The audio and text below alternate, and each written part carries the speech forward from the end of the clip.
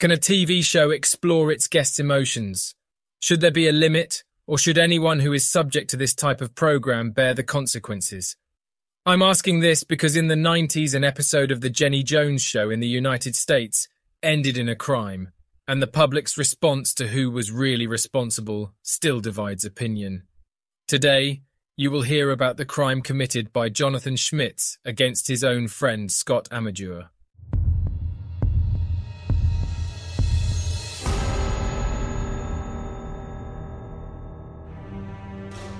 Talk shows are TV programs where people tell real stories. They sometimes participate in stage dynamics or reveal secrets that invite the viewer's attention. This type of program has been part of the international TV schedule since the 90s. The dynamic of these reality shows are always the same. They entertain the public with participant revelations and on-screen audience reactions. The competition for this type of program on the different television channels in the USA was so great that each had to stand out in some way. For some, they are considered entertainment. For others, they are demeaning and degrading. In 1995, The Jenny Jones Show announced that they were looking for someone who wanted to reveal on their program that they had a crush on someone they knew, but they needed to be of the same sex as the participant. Scott Bernard Amedure was 32 years old at the time he saw the call and was excited to participate. He was an openly gay man. He made his homosexuality clear to his family when he was serving in the US military. His family and friends never had any problems with this. Scott had a crush on one of his brother's condo residents in Michigan, a 24-year-old named Jonathan Schmitz. They met through a mutual friend named Donna Riley. She also lived in this condominium, and one day Scott went there to visit his brother and Donna. Jonathan was fixing her car. Scott was kind of a handyman, electrician, plumber, mechanic, and when he learned that they had car trouble, he was ready to help Jonathan. From that day on, they were firm friends. Scott developed a crush on his friend. Some thought that Jonathan was also interested in Scott, but he was not gay. Scott never talked to him about it, but he saw in the program an opportunity to open up. He applied to appear on the show and was selected. As a guest, he called Donna. The recording took place on March 6, 1995. No one could have imagined the tragedy that would unfold, and this episode never aired. Now, which of these ways would you choose to reveal your secret crush on someone? A, would you write that person a letter? B, would you tell the person in private in case he rejects you? Or C, would you tell that person that you're gay and you hope he is on national television? I want you now to meet Donna and Scott. Now, Donna has been helping Scott pursue his secret crush on John. John's backstage. He can't hear us. How bad's the crush? Tell me about the first time you met him. Where was he? Basically, he was under a car, working on her brake line. Yeah. And that was your first time? What was your first impression? Well, I only saw the lower half of him, so you can imagine. He was hot. Okay, you think about you have fantasies about him? I've had a couple, yeah. Yeah, you had when he was under the car, you had a fantasy about him. Yeah, something to do with like brake oil, line snapping, and... Tell us about that fantasy. I got a pretty big hammock in my yard, and I thought about tying him up to my hammock. And? Well, it entails like whipped cream and champagne, stuff like that. Now, John, he knows you're gay, right? Yeah. Do you know that he is? No. Anything's possible. What is it that's so exciting about him to you? He's got a cute little hard body. You know, one you just want to pick up and put in your curio cabinet, you know, dust him off once in a while. You want to physically pick him up? Oh, he's just a tiny little cute thing. He's gorgeous. Well, all right, let's see if he really is. Get the headphones off of John, and let's have John come out here and see who has the crush on him. Here's John. Hi, John. Did you think Donna had the crush on you? Did I? No, we're good friends. Well, guess what? It's Scott that has the crush on you. You lied to me. Before we talk, take a look at, we'll show a little playback of what Scott said about you, John. Take a look at that monitor right down here? there. Well, it entails like whipped cream and champagne, stuff like that.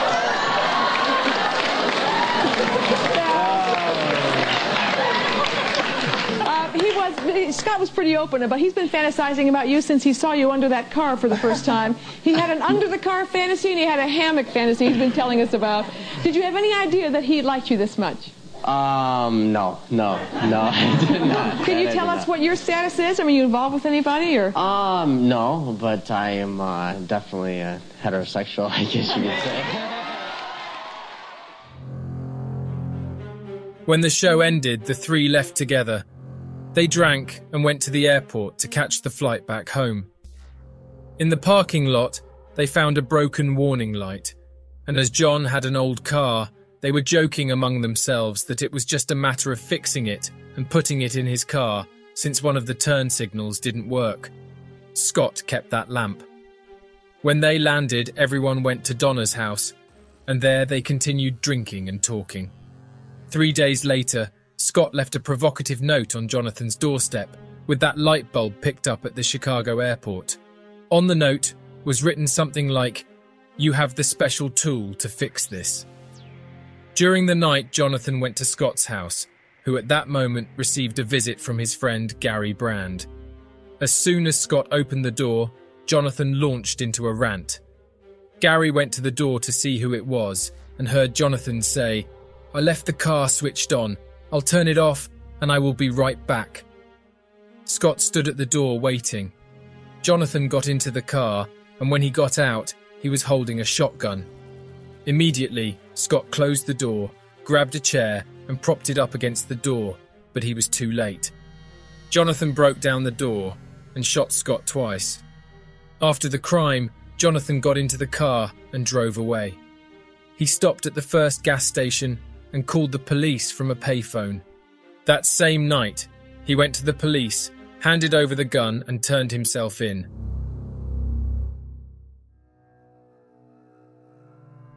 The investigation focused exclusively on the events leading up until that day. Jonathan took responsibility for the crime. It was now up to his lawyers to defend his side to try to get him the shortest sentence possible. In 1996, at the hearings, they claimed that the program's format was both outrageous and immoral. Jonathan had been invited onto the show to be manipulated. Once there, he was used, bullied and tormented, which left him incensed. Having been provoked, he acted in the fury of the moment. Jonathan had no criminal tendencies. After committing the crime, he called the police and turned himself. He had lost control of the situation, but afterwards came to his senses. Jonathan's psychiatrist took the witness stand.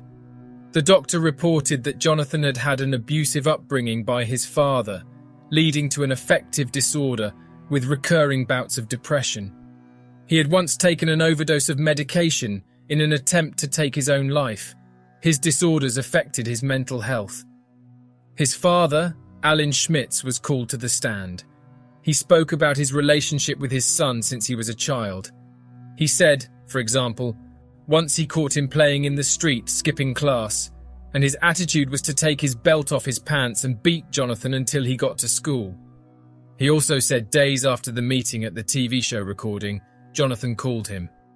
The next time you heard from John was that night, Monday night, during this ice storm? Yes. And I said, oh, well, what happened with the show? I said, who was the admirer? And he didn't answer. And he started to weep.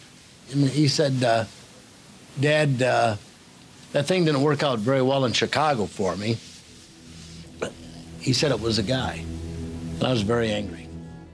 Alan was also asked about the fact that Jonathan had been concerned that people would think he was gay, which led him to kill Scott.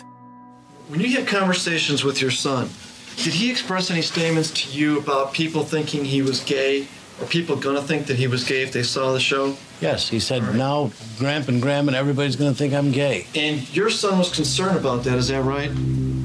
Yes. I mean, how would you feel if your father thought that maybe you were homosexual?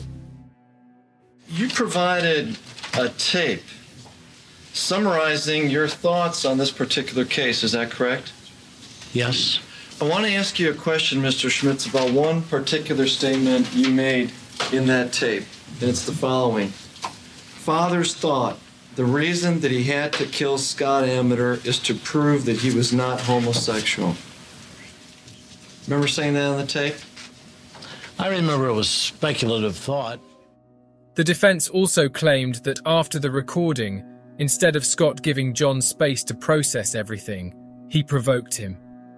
By delivering the note, he undermined the emotional state of a person who had a delicate psychiatric condition. They tried to reduce the charge of first-degree murder, a premeditated crime, to second-degree murder, where there is no intention to kill. In November 7th, 1996, at the closing arguments, lawyers gave their speeches. What happened on the Jenny Jones show might not have been nice. And as you know, Jenny Jones is going to have to answer for that in a separate case in this courthouse.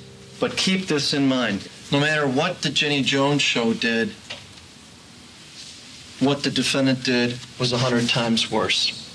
A person cannot kill another person for words that person spoke. A person cannot kill another person because of embarrassment or humiliation.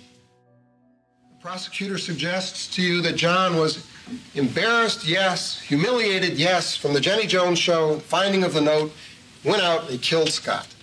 But that's not what the evidence shows. I mean, is there some question in anybody's mind that John Schmitz was suffering from mental illness on March 9, 1995? Prosecution suggests that we're trying to blame Scott Amedure for his own death. Nothing could be further from the truth. 1 week later, in November 12th, the verdict was read. Our verdict as to the charge of first-degree premeditated murder is guilty of the lesser offense of second-degree murder. Second count, possession of a firearm during the commission of a first-degree premeditated murder, also guilty. I've considered everything that has been said by everybody. I have considered the law. I feel it appropriate, though difficult for me to do, that your sentence be a minimum of 25 years in state prison, maximum not more than 50 years. The criminal case ended, and Scott's family filed a civil case against the TV show. They believed that none of this would have happened if it weren't for the existence of this type of reality show. The program directly or indirectly convinced Scott and Jonathan to participate in it. Everyone already knew about Jonathan's responsibility for carrying out the crime, but the idea now was to prove the program producer's negligence. In a testimonial to viewers, Jenny Jones said this: As much as we all regret what happened, the fact is that this tragedy is about the actions of one individual. Scott's family hired the prominent lawyer Jeffrey Feger. He was very good at his job, but at the same time he loved publicity. He knew the Jenny Jones case would be a big step for his career. In 1999, the producers were asked if they had intended to sensationalize the issues leading up to the show. They all denied it. The Jenny Jones show put people in a situation few would want to be in, but many would want to see. The arguments of the lawyer for the Scott family can be summarized as his intention to show the court that the program intended to sensationalize this story in order to obtain high ratings. Increased audiences brought increased revenue, but in this instance, a person lost his life. The lawyer noted that the very TV station that was being sued was the same one that covering the trial for national broadcast, and of course, they were not doing it for free. Donna was called again to testify at one of these hearings and confirmed everything that happened after the recording of the program. She added that the intention of the note was not to provoke in a pejorative way, but rather it was just one of the jokes they used to play on each other. At that trial, Jonathan's sexuality was called into question. The show's producers and several of his friends said that he had kissed and slept with Scott after a night of drinking in the apartment. But Donna, when questioned about this, said that she had not seen anything like that happen in the apartment, and Scott he had never told her about it. It was clear that Jonathan's parents' teachings had encouraged homophobia, But the intention was not to judge him. That was already a settled matter. The focus was to try to prove that there was no justification or reason for him to have done what he did. Whether he was gay or not, whether the family was going to know whether he was gay or not, was an issue he was having to deal with was the catalyst. The most anticipated day was the day the presenter Jenny Jones took the stand. She clearly appeared to be prepared to answer the questions, but she did not expect the strong impact of Jeffrey's questions. You understand that you won't have a show unless there is somebody who gets humiliated or embarrassed, don't you? Yes or no? Absolutely not. And you also understand that the reason that you asked Scott Amedure to tell a sexual fantasy and the reason that you played it in front of John was you wanted a reaction, didn't you? You didn't know what his emotions would be. You didn't know if he'd be happy, right? Right? Right. Or you didn't know if he'd be sad, did you? No, that's why I asked him. You didn't know if he would be hurt inside, did you? No. So you used him, not knowing what would happen to him. You used him as a source of entertainment, having no idea what his emotions would be for other people, didn't you? No, that's not the way I see it. I don't use people on the show. Do you know that you're smiling? I believe I'm smiling, yes. So are you. You're not nervous, though, are you? I'm not comfortable. Right, and you smile when you're not comfortable, don't you? Sometimes. That's what Jonathan Schmitz did, isn't it? Not necessarily. How do you know? Since you smile when you're nervous, do you believe that you have the ability to look into Jonathan Schmitz's mind and know that when he's smiling, when he comes on your show, he's not nervous? I assume that all of our guests are nervous. Excuse me. Answer my question. I didn't ask you whether you assumed all your guests were nervous or not. I'm saying, do you have the ability to look into Jonathan Schmitz's mind? Listen to my question, please, and answer the question that I'm asking, not the one you want to answer, okay? Do you believe you have the ability to look into Jonathan Schmitz's mind and tell whether or not he's nervous? Yes or no? No, I can't. Do you have the ability to look into Jonathan Schmitz's mind and see whether or not he is embarrassed? Yes or no? No. Do you have the ability to look into Jonathan Schmitz's mind and see whether or not he was humiliated? I don't think he was humiliated. Excuse me. Did I ask you whether you thought he was humiliated? By the way, you're also aware, well in advance of this show, that other people had warned you that you are exploiting sick people for the prurient entertainment of others. You were aware of that, weren't you? When? Yes or no? I'm not sure when you're talking about. Before the murder. All talk shows were under fire during that time. We were all getting attacked. With regard to that criticism, you're aware was leveled at you and your show. Even though you were aware of that criticism, your response was simply to deny it, isn't it? I'm not sure what you're talking about. I'm sorry. You lie to people, you deceive people, you humiliate them, you embarrass them, you turn them loose. You've been warned about it repeatedly, and you say, I couldn't possibly have seen that this was coming? She denied everything. However, it was not the answers that mattered, but the questions which remained in the minds of the jurors. At the end, Jeffrey Fieger made his closing argument. This kind of opportunity comes around but once, and perhaps never again. You have an opportunity to render real justice, to make a difference, to move the monolith just a little, and to say, Warner Brothers, on this time and in this place, you were wrong. You hurt somebody. You hurt many people. And under the law of this state, we have now decided to mete out justice. The final decision was almost unanimous. 8 out 9 voted in favor of Scott's family, and the broadcaster was ordered to pay $25 million. The appeal process ran for 3 years, and finally, in a score of 2 against 1, the court voted in favor of Warner Brothers. They claimed that there was no legal obligation on the show with regard to Jonathan's actions.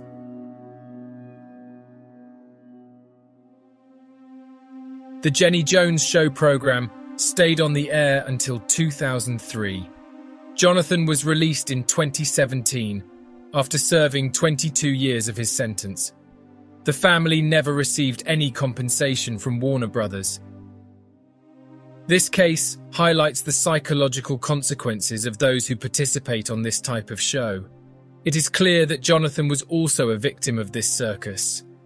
Criminal cases are not like movies. They do not have a neat and tidy ending. In real life, the matter is never closed, at least for one of the parties. No one can kill a human being for the words they say. Embarrassment is no reason for murder.